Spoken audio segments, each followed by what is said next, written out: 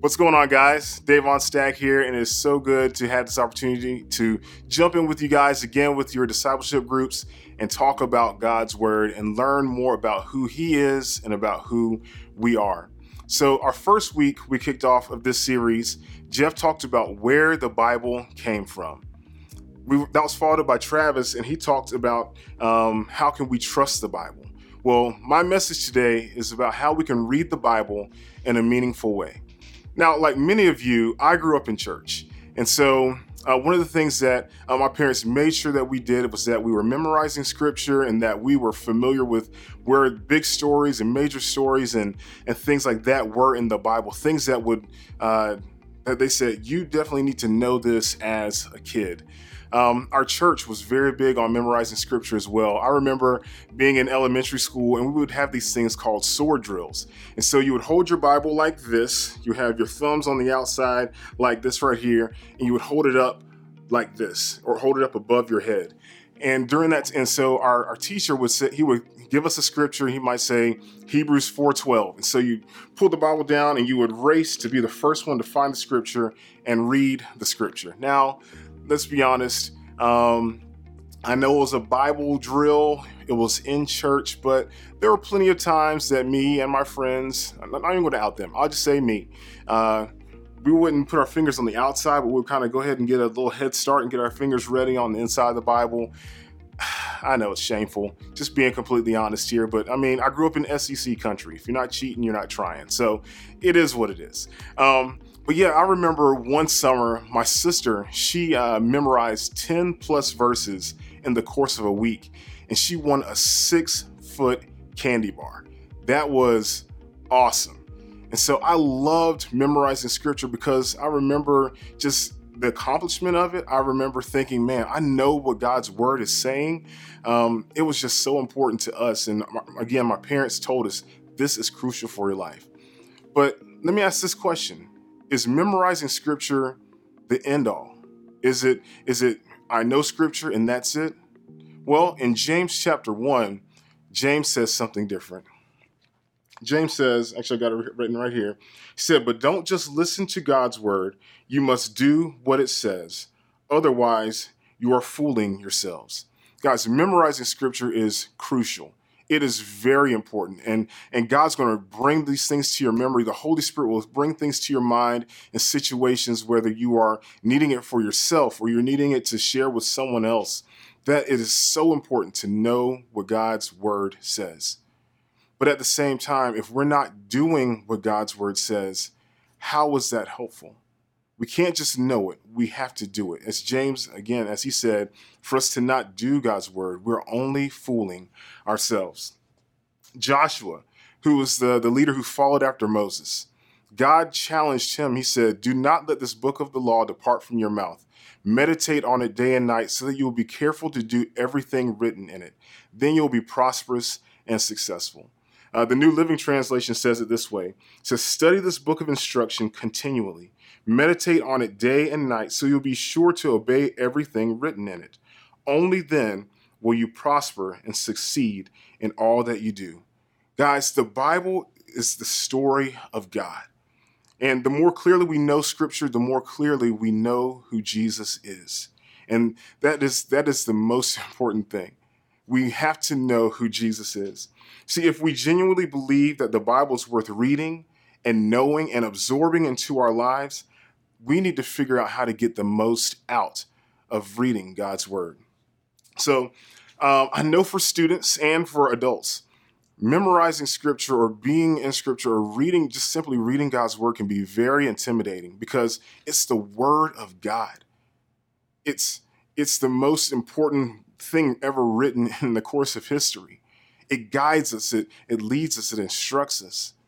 And so it's hard for us to sometimes be able to take it and just really dive in because we're kind of intimidated by it. And especially when we have to share it with other people, we can be really intimidated by it.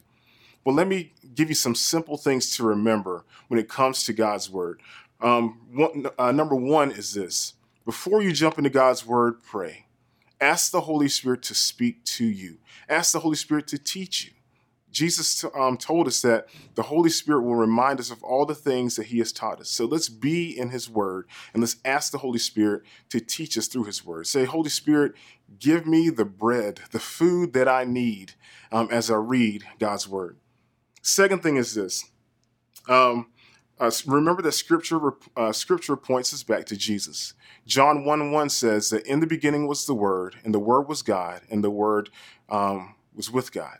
And so Jesus being the Word of God, when we get into scripture, he's saying, I am pointing you back to me. He is pointing us back to himself. So ask yourself the question as you're reading God's word, or as you read like 3 or 4 verses, stop, pause, and say, Holy Spirit, what am I supposed to see here? How is this pointing me back to Jesus?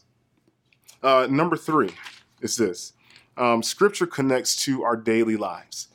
2 Timothy 3:16 says, all scripture is God-breathed and is useful for teaching, correcting, rebuking, and training in righteousness.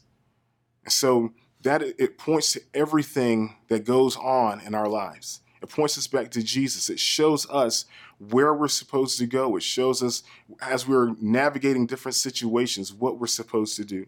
Hebrews 4:12 says this. For the word of God is alive and powerful.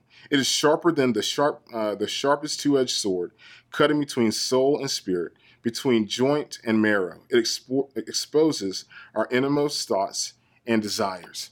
Guys, one of the things I love about God's word is that it's applicable today, just as much as it was when it was originally written. And I remember last series, Kieran said that God is sovereign over all of our lives, but our choices shape our lives. So we need to be in God's word. We need to know what it says so that his word can shape and influence the choices that we make. So ask yourself this question, and that is, God, how is your word speaking to me today in the situations I'm going through in my daily life? And the last one is this. Scripture should encourage those around you. Psalm 119, verse 105 says, your word is a lamp unto my feet and a light unto my path. So think about it this way. Imagine walking through the woods, not with a huge, powerful flashlight, but with a torch, like they would have had in those days, with a torch, or a little later on with a lantern or something like that. And you don't see 30, 40 yards ahead of you. You might see the next 3 or 4 steps. And so as you're holding God's word as a lamp to your feet and a light to your path, as you're walking this life together in your discipleship group or with your friends or with people who don't know Jesus, as you're living life with these people, use the word of God to help light their path as well. Use what God is teaching you in your life to help encourage them. If someone doesn't know Jesus, say, man, let me tell you about what God's word says about my life and how it can apply to yours. So ask yourself that question, Jesus, how is your word encouraging to me, and how can I use it to encourage someone else? That's something that our J-High staff does every single week. We pray on Wednesdays after our staff meetings, but then we also take some time to just sit in God's presence. One of our staff will do a devotion and we'll just say, this is what God is teaching me right now. Let me encourage you, or let me help you in your walk. As God has shown me, let me show those things to you. Let God's word be a lamp to your feet as well. All right, guys, you're about to jump into your group time. Thank you so much for just being attentive and paying attention and listening in. I want to pray for you guys because I know that this is very important. And I pray that God's word will no longer be really intimidating for you, but that you'll use those 4 things, that you will pray for the Holy Spirit to show you what you need to know, that you will ask God to point you, or ask Jesus to point you back to himself. Ask God to reveal to you how his word is applicable to you, and asking God how you can help encourage others through his word. Jesus, thank you so much for my friends. Thank you, Lord, that your word is so true and it's so strong and it is alive. And Father, I pray that you would use your word to speak to my brothers and sisters in Christ. And I pray that you would help them to apply it to their lives and then apply that to how they interact with those around them. In Jesus' name, amen. Thanks, guys.